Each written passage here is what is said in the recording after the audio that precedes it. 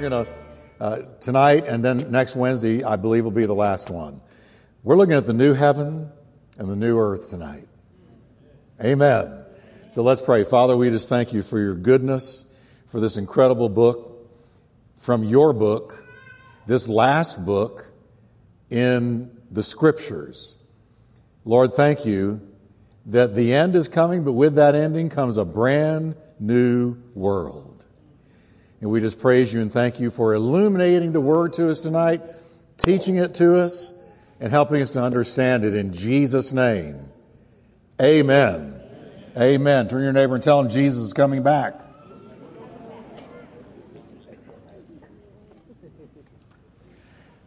Amen. Now, just a little recap. I'm going to do a pretty lengthy recap because we've been through so much information. Can I have an amen? A lot of information. So I'm going to recap a little bit. The last time we closed with the visible return of Jesus Christ to the earth. And what does he come back to do? He comes back to stop the great war of Armageddon and usher in his millennial kingdom. Now the Lord Jesus is going to rule the world out of Jerusalem. And the saints of God, and that is us, the church, will rule with him. Now you may not know that or understand that, but I'm going to show you tonight. Jesus said it. I'm going to read it to you now. Matthew 25:23. Jesus said, "Well done, good and faithful servant." How many of you want to hear that? He said, "Well done, good and faithful servant. You have been faithful and trustworthy over a little." Now look what he says next. "I will put you in charge of many things." Another version says, "Make you ruler over much. And then share in the joy of your master." Now the context here is these people he's addressing, or, who he's talking about, are those entering into eternity, entering into their reward. The race is over. So he's saying, well done. And notice, when you step into eternity, then he says, I'm going to make you a ruler over much because you were faithful over a little.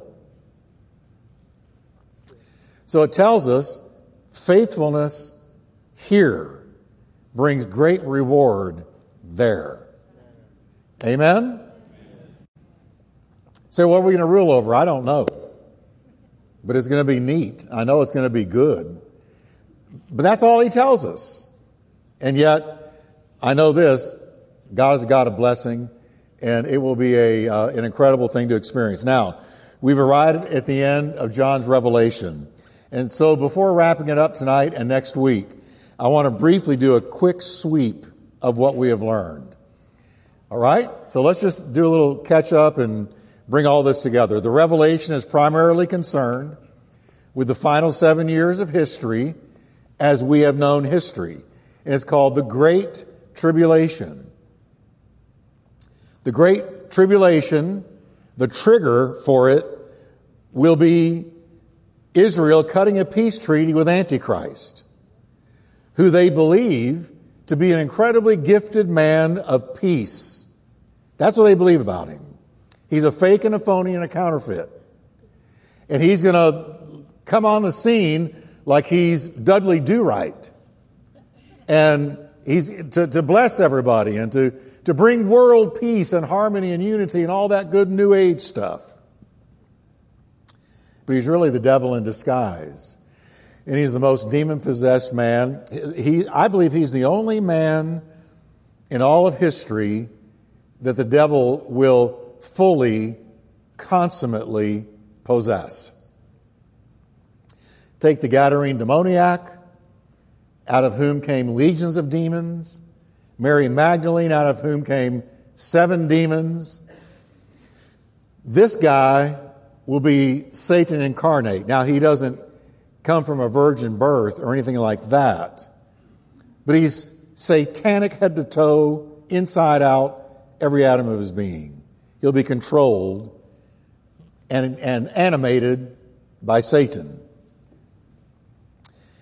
So, but he's going to come on the scene. Let me broker a peace deal between Israel and the Arabs. and he will succeed. And everybody will Hosanna him. And isn't this guy incredible? Wow, what a Savior! What a guy! What a man of peace! What a blessing he is! And oh, they just don't know. Now, once he does that, the 7 years, I believe, begin. As the tribulation progresses, John reveals 3 sets of judgments are going to fall upon the Christ-rejecting world. We know what they are. They are the 7 seals, the 7 trumpets, and the 7 bowls. God seems to like 7, right? 7 days of creation. I mean, you can go through so many 7s in the Bible. But he's going to pour out judgments in increments of 7. As I read the Revelation, it seems to me they get worse with every set of 7. The seal judgment's terrible, but not quite as bad as the trumpet judgments. They're terrible, but they can't hold a candle to the 7 bowls. It gets worse. So 21 in all. They are devastatingly impactful. They destroy Earth's ecology. They wipe out 1/3 of mankind, 1/3 of vegetation, and 1/3 of marine life. As a great appreciator of God's creation, that hurts me to read it, but I know that it's got to be. In spite of all these judgments, man is going to remain completely and totally unrepentant. The more you read through the book of Revelation, the more you realize just how ripe that final generation is for judgment. Because with all of this going on, they do not once look up and say, I repent, I'm sorry, I shouldn't have sinned against you and brought all this on our world. Forgive me. No, not once. Instead, they lift their fist to God and curse and blaspheme him, which to me is crazy. But that's what they do. Meanwhile, Antichrist has a little sidekick, his own little John the Baptist, if you will, in an evil sense, called the false prophet. Antichrist will be a political ruler. False prophet will be a religious ruler, a religious person. And he will help establish a worldwide rule. The Antichrist will use this false prophet, who I think could very possibly be something like a pope. I don't mean if anybody from a Catholic background, I really don't. But who has the ear of the world in a religious sense more than a pope? I mean, he speaks, and it's almost like E.F. Hutton. Everybody listens except me. I don't listen. But a lot of people do. The Antichrist is going to use this false prophet, and a harlot, apostate, New Age, super church, the false prophet will lead to convince the world that he's indeed the answer to all their problems. This false prophet will point to Antichrist like John the Baptist pointed to Christ. Behold the Lamb of God who takes away the sin of the world. John the Baptist said. False prophet will say, behold the answer to your problems, the great fixer, the great end-all in political rulers. And he will point to him and exalt him and promote him. The false prophet will even perform miracles, all the while pointing to the Antichrist, much like John the Baptist pointed to Christ. He'll call fire down from heaven, the Bible says, in the book of Revelation. He will literally do something to call fire out of heaven. So who's he acting like there? Who are people going to think of when they see that? Elijah, the prophet of fire. He'll call fire out of heaven, and it will be, people will really see it. It will be a delusion. They'll see it. And then he'll say, I'm the real deal. I'm of God. Now follow him. I believe this is the great delusion Paul talks about in Thessalonians when it says, because they didn't receive the love of the truth, God will send them a strong delusion that they would believe the lie. Not just any lie, but that little the in front, the definite article, that means the Holy Ghost is setting aside this delusion to be totally unique, all of its own, and beyond other delusions and other lies. The lie, not a lie, but the ultimate lie. And I think that ultimate lie is Antichrist. He'll point to him. It's not here, but we read where the whole world will worship him. They'll bow down to him, they'll pursue him, and they'll sign up for his beast system. The false prophet will, at the behest of Antichrist, install a one-world currency and an economic system that requires receiving a mark on your forehead or on the back of your hand, or you can't buy or sell or function in society. You won't be able to buy a tank of gas at the 7-Eleven without having the mark of that beast. So we can see that Revelations tells us the world is racing toward worldwide socialism. I'm not saying you should just lay down and let it happen. But when you got one person or a duo, Antichrist, false prophet, and their government requiring that everybody get a certain mark on the whole earth, that's socialism. We can also assume it'll be a cashless society. You won't use money anymore. You'll use that mark. You'll go through the store. You'll go through the ticket counter to get into a game. You'll go into the clothing store and you'll wipe your hand across or underneath a scanner, and it will read it and immediately withdraw the money from your account that you've never seen because you don't need it because you've got the mark. So it'll be global socialism and a cashless society. I ask you, do you see it now beginning to take shape? How often do you use money? How often do you use money? The other day I went through Chick-fil-A, and without even thinking, I whipped out a card for a Chick-fil-A. So I got me a chicken sandwich, a milkshake. They have the best milkshakes in the whole city. I'm just letting you know. All right? And I gave them a card because I said to myself, it's so much easier. I don't have to mess with the change. That's where the whole thing's going to go. Marks have already been instituted, chips under the hand, various things that may or may not be what this will ultimately be. But I can tell you the Greek word, when it says mark, it's the Greek word for tattoo.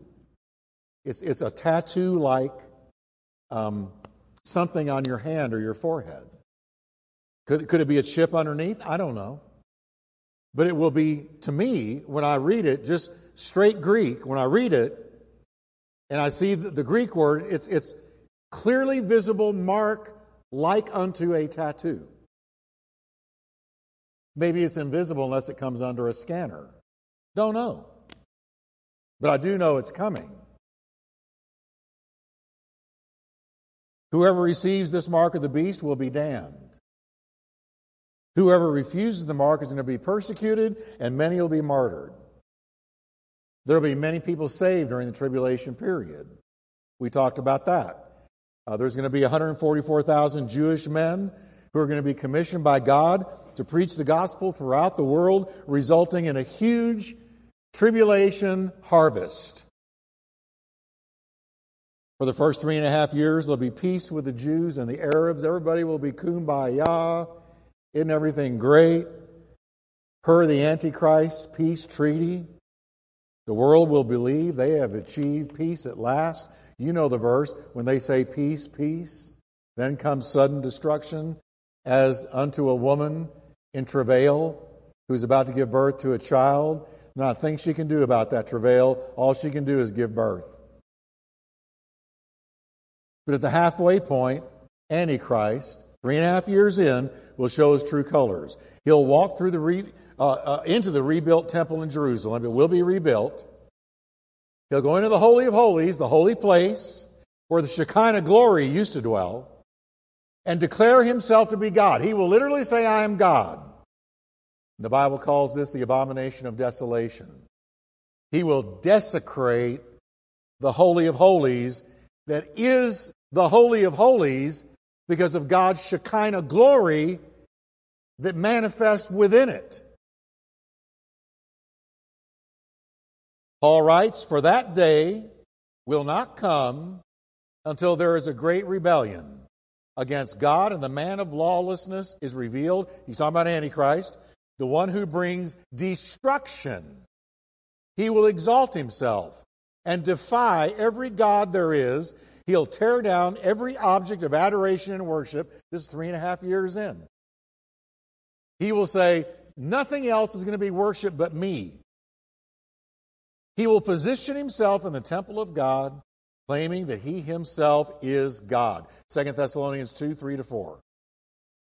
So there you go. The Jews will be shocked. And this will serve as the trigger to the second half of the Great Tribulation, which is really bad. Persecution will be immediately unleashed on the Jewish people and on all Christians. Jeremiah calls it the time of Jacob's trouble.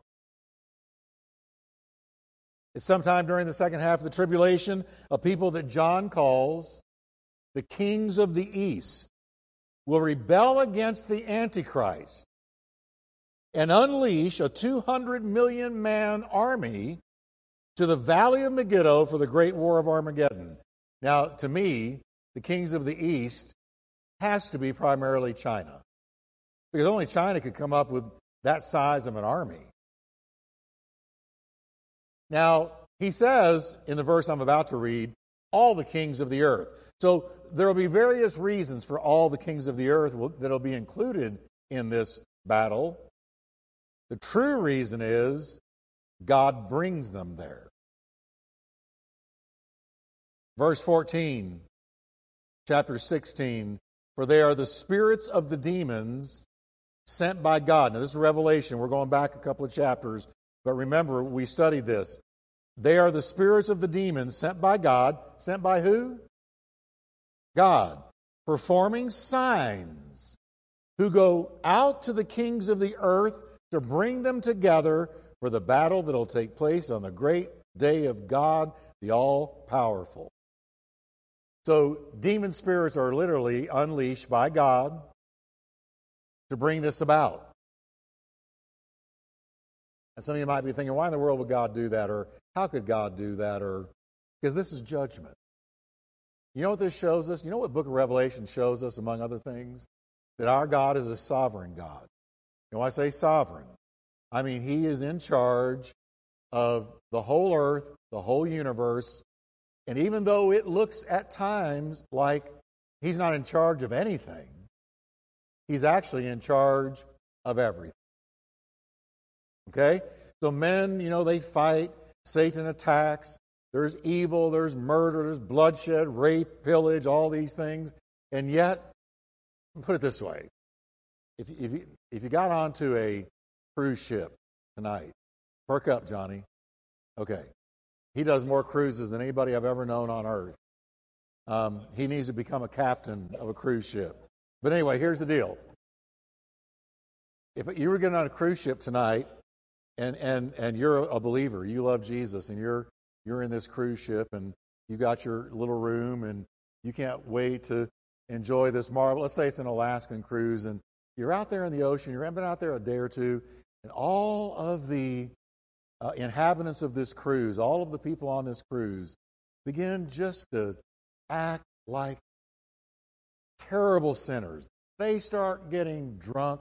They start carousing. They start yelling. There's some violence on the ship. All these things begin to go on. And here you are, you're a Spirit-filled Christian watching this, and you don't know what to do. And when you look at what's going on around you, everywhere you go, it's partying and drunkenness and drugs and, immorality and all these things. And you begin to wonder, what's going to happen to us? But then you go up the stairs into the captain's loft. And there's the captain of the ship, and he is totally serene. He's totally calm. He's looking at instruments. And you say to him, Captain, they're going crazy on this ship. They're acting crazy. They are sinning terribly. The captain very serenely says, it's okay. Because you see this? We've got a destination. And I'm going to get this ship to that destination. No matter what the passengers do, it's going to arrive on time, where I promised, the way I promised, And when we arrive, I'll take care of the passenger.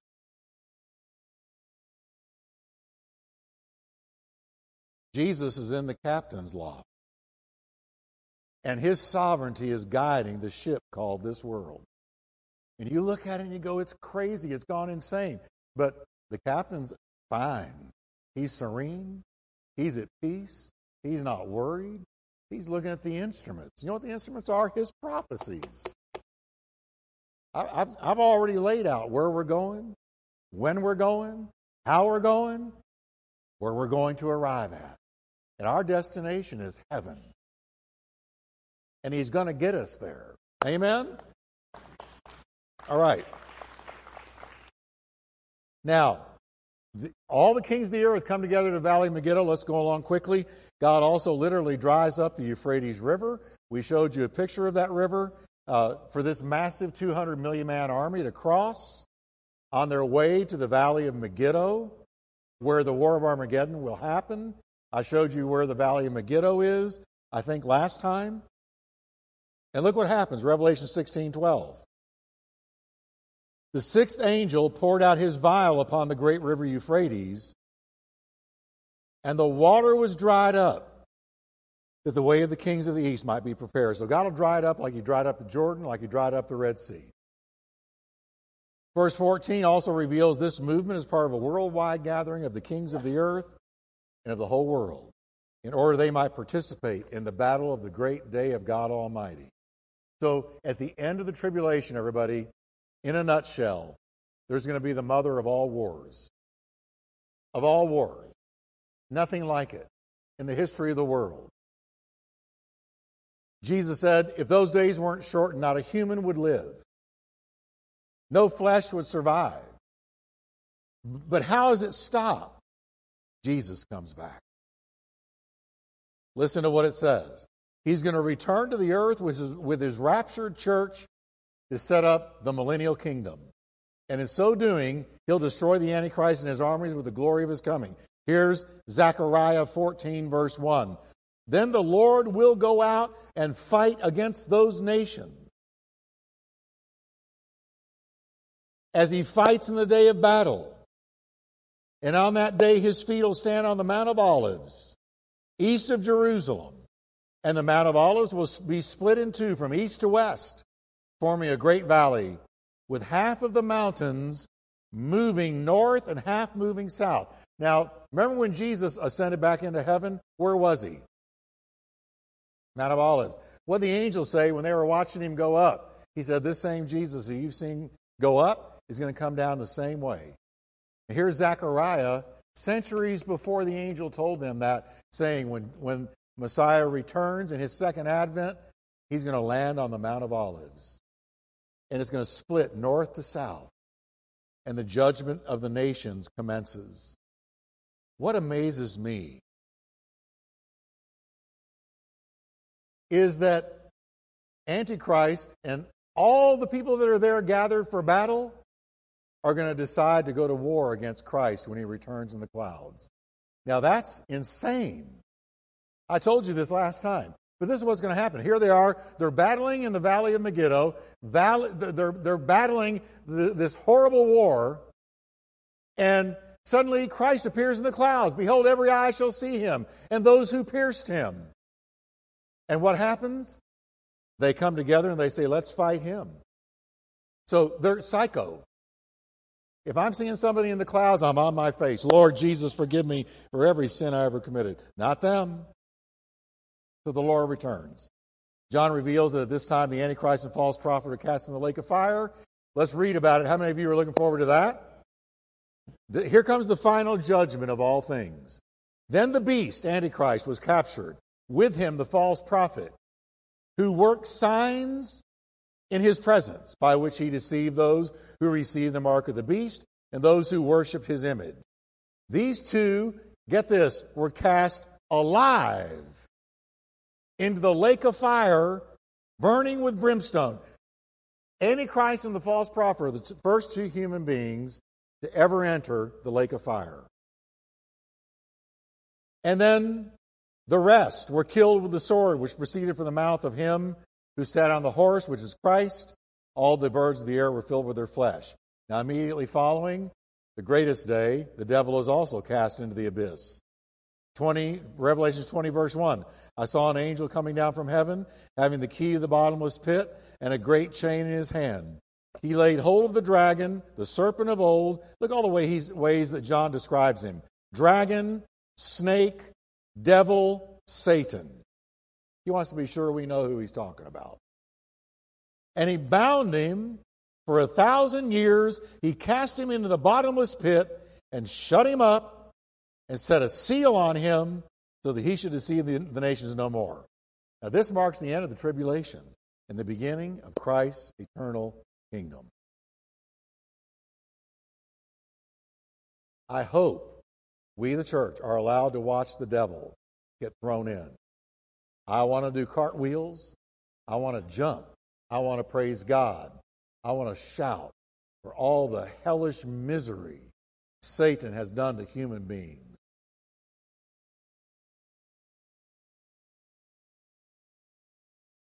The glorious millennial reign of Christ follows, with Satan bound and Christ ruling the world in righteousness. Our bruised and bloodied planet experiences 1,000 years respite. Isaiah describes this time. You've heard it, but it's great to hear it again. In that day, the wolf and the lamb will live together. The leopard will lie down with the baby goat. The calf and the yearling will be safe with the lion. And a little child will lead them all down a path. You know what it's telling us? All carnivorous predatory activity is gone. Now, I don't know what that does for you. I love it. I don't like seeing animals tearing each other up, eating each other. I don't like seeing all this violence and misery. It's all going to go away during the millennium. Everything goes back to eating vegetables. You better get ready. There's nothing. Hey, if you're vegan, you're only warming up.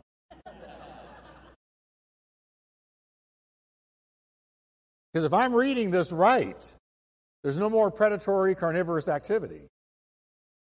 All right? Here you got a wolf and a lamb laying down and taking a nap together. Whereas right now, the wolf would kill him in 5 minutes flat. Okay. War goes away. Isaiah writes, the Lord will mediate between nations and will settle international disputes.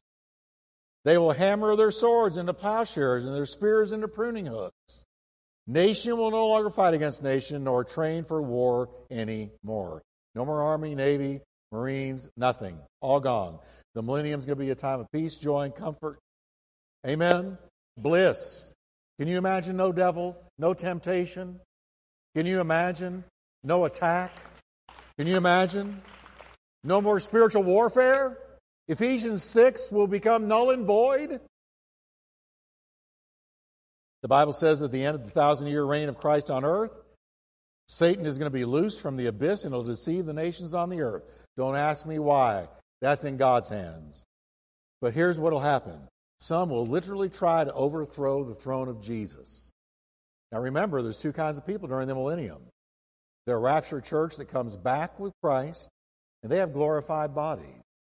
But those that enter the millennium out of the tribulation period will not have glorified bodies. They will marry, they'll be giving in marriage, they'll have children, grandchildren, great-grandchildren, and it's those descendants of the folks that came out of the tribulation into the millennium, it's their descendants that are going to rebel against Christ towards the end of the millennium, and a judgment commences, and they are quickly judged.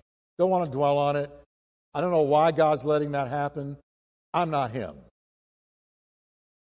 Now, following the millennium comes the terrible great white throne judgment. The judge sitting on the great white throne is none other than Christ Himself. The millennium's done. 1,000 years have gone by. 1,000 years. Now there's a judgment seat, great white throne. Who's sitting on it? The Lamb of God. Who's going to judge the world? You're Jesus. He's going to judge them. His face is so awesome that heaven and earth fled away, but could find no place to hide. Who's going to face him? All of the resurrected dead who rejected Christ in New Testament times and who rejected the light that they had in Old Testament times. Every human that ever lived is going to be brought before this throne. So what does that tell us? Every single person that dies, in Christ or out of Christ, will one day be resurrected. Okay? All of them. Millions, billions, billions of people. All of them will be resurrected before Christ. Those that died lost as they could be are going to be resurrected. All of them. This tells us irrefutably that we are all eternal beings. We have an eternal soul. In some of the most sobering passages in the Bible, John writes these words, I saw the dead, small and great, standing before God. How are they judged? John says, and books were opened. And another book was opened, which is the book of life. And the dead were judged according to their works, by the things which were written in the books. Now notice, there were books plural and a book singular. The plural books apparently contain the history of a person's life.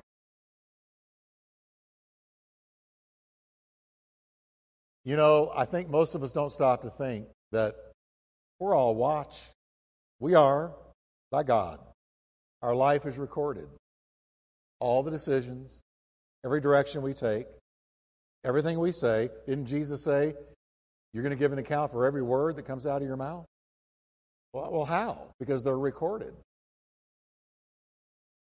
He's letting us know here there's going to be a day of reckoning. And our current culture doesn't want to hear that, but I'm going to tell you straight up, church, there's an awesome judgment coming. It's an awesome judgment. There's an awesome judgment coming. And you've either got the attorney God gave you, pro bono. His name is Jesus. And He's the only mediator. He's the only one that can get you past the judge into heaven. He's the only one that can deal with your sin issue and my sin issue. He's the only one. The book of life, singular, contains the names of those who died in faith. Now, not just in New Testament times, but in Old Testament times. Because the Old Testament saints believed God's word about a coming Messiah, and it was reckoned to them as righteousness. All right? It says in Hebrews 11, all these died in faith. All who? Abraham, Isaac, Jacob, the prophets, they all died in faith. Not having received the promise, what promise? Of a Messiah. God having provided some better thing for them through us. That is, when Messiah came, their faith in the coming Messiah and the forgiveness He offered was made retroactive towards them. So they were forgiven retroactively. Those of us who are on the other side of the cross, we're forgiven in the now. But when they saw Jesus coming, they said, I believe He's coming. They died in faith, not having received the promise. God having provided some better thing for us, that they without us could not be made perfect. But then Jesus came. So either Old Testament saints looking forward, New Testament saints looking backward. Those who die with faith in Christ, you're in the book of life. The book of life. You won't have to answer for your sin. You will not have to go before God and say, well, yeah, I'm watching the film of my whole life. This is your life. And wow, I messed up there and there and there and there. No, there will be nothing like that. What you'll be doing is one great big W-H-E-W. Whew. I'm getting in. But how? By grace, through faith, in the finished work of Christ. I'm so thankful for Jesus. Amen? Then death and Hades. Oh, and it goes on to say, having to answer for their sins without the forgiveness only Christ can offer, they're all judged according to their works, and they're cast into the lake of fire. If you're not in the book of life, you're cast then and there into the lake of fire. People say, why would God throw somebody into a lake of fire like that? He doesn't.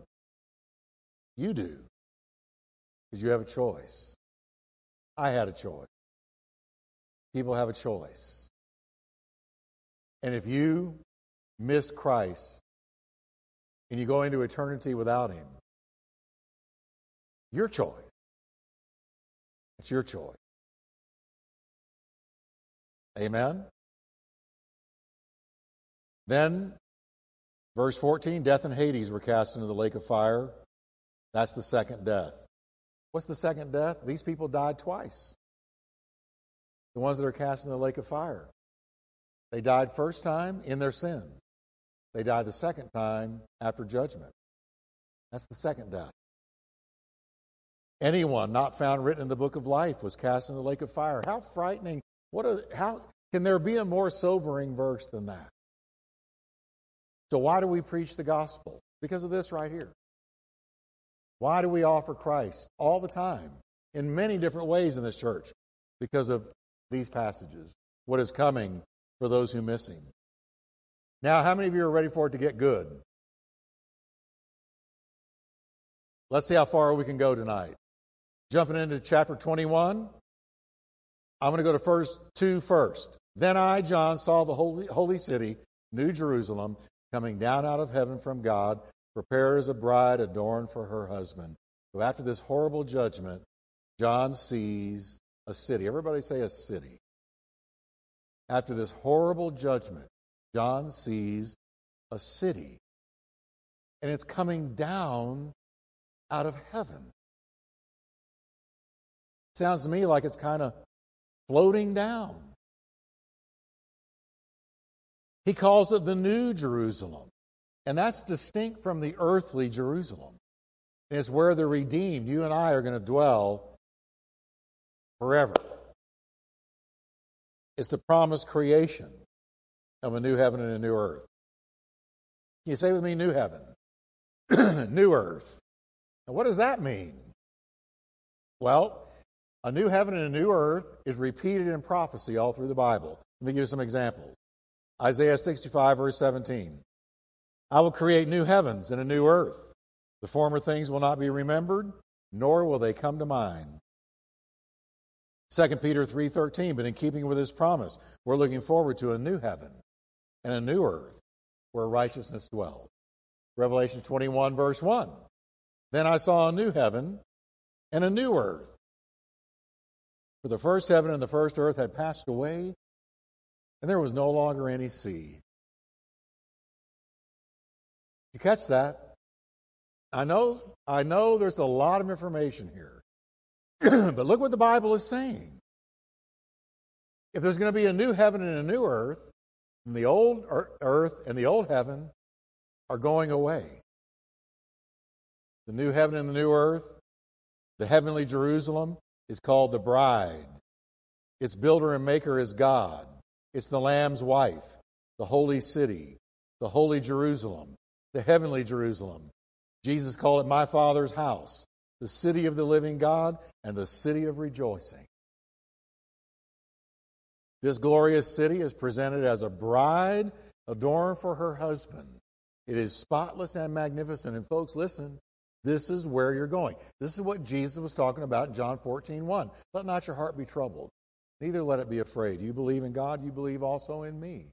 In my Father's house, are many mansions. That's the New Jerusalem. That's the new heavenly city. So what happens to the old heaven and the old earth? I'm going to tell you, and then I'm going to finish tonight. I'm going to wrap it up after this, but I want you to catch this. Because if there's going to be a new everything, what happens to the old? Peter tells us. 2 Peter 3:10. Now, I've taken the liberty. This is sort of the revised Wickwire amplified version of this verse. Because I took some of the words and pulled the meaning from the Greek, and I just put it in parentheses so I can kind of make it real to you. So here's what Peter says, 2 Peter 3, verse 10. The day of the Lord will come as a thief in the night. The day of the Lord means when everything ends. Will come like a thief in the night without warning, in which the heavens will pass away with a great noise, the Greek rushing sound or roar, and the elements, literally the building blocks of matter, will melt with fervent heat. Both the earth and the works that are in it will be burned up with intense heat. Therefore, since all these things will be dissolved, this one was powerful. In the original language, watch this. Dissolved is from a word meaning literally, the atoms will be untied from their cohesion to each other. We know that as an atomic blast kind of thing. In other words, the earth will fly apart. What manner of persons ought you to be in holy conduct and godliness in light of this, looking for and hastening the coming of the day of God, because of which the heavens will be dissolved, atoms will fly apart, being on fire with intense heat, and the elements, the building blocks of matter, will melt with fervent heat. Nevertheless, we, according to his promise, what do we look for? Say it with me. New heavens and a new earth in which righteousness dwells. Amen. Who's going to be in that new Jerusalem? I close here. God the Father will be there. Jesus will be there. Hallelujah. Abraham will be there. Daniel, Isaiah, David, John, Peter. Ready? Loved ones that went before you will be there. 12 apostles will be there. The 12 tribes of Israel will be there. Many mansions will be there. Will you be there? Do you know Christ? This is where you're headed. The captain's going to get you there. Can we stand up?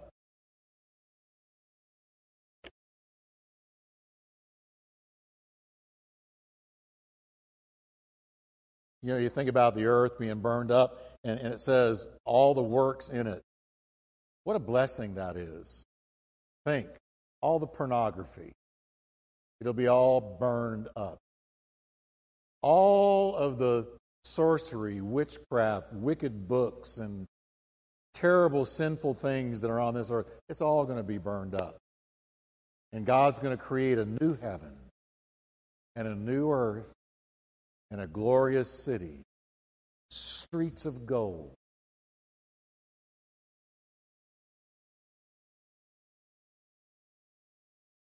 Amen. Can we lift our hands to the Lord? Thank you, Jesus. Thank you, Jesus, that this old world is winding down. But Lord, you've got a better plan. A brand new world is coming, wherein dwelleth righteousness. And Lord, we thank you for this incredible glimpse into what is coming.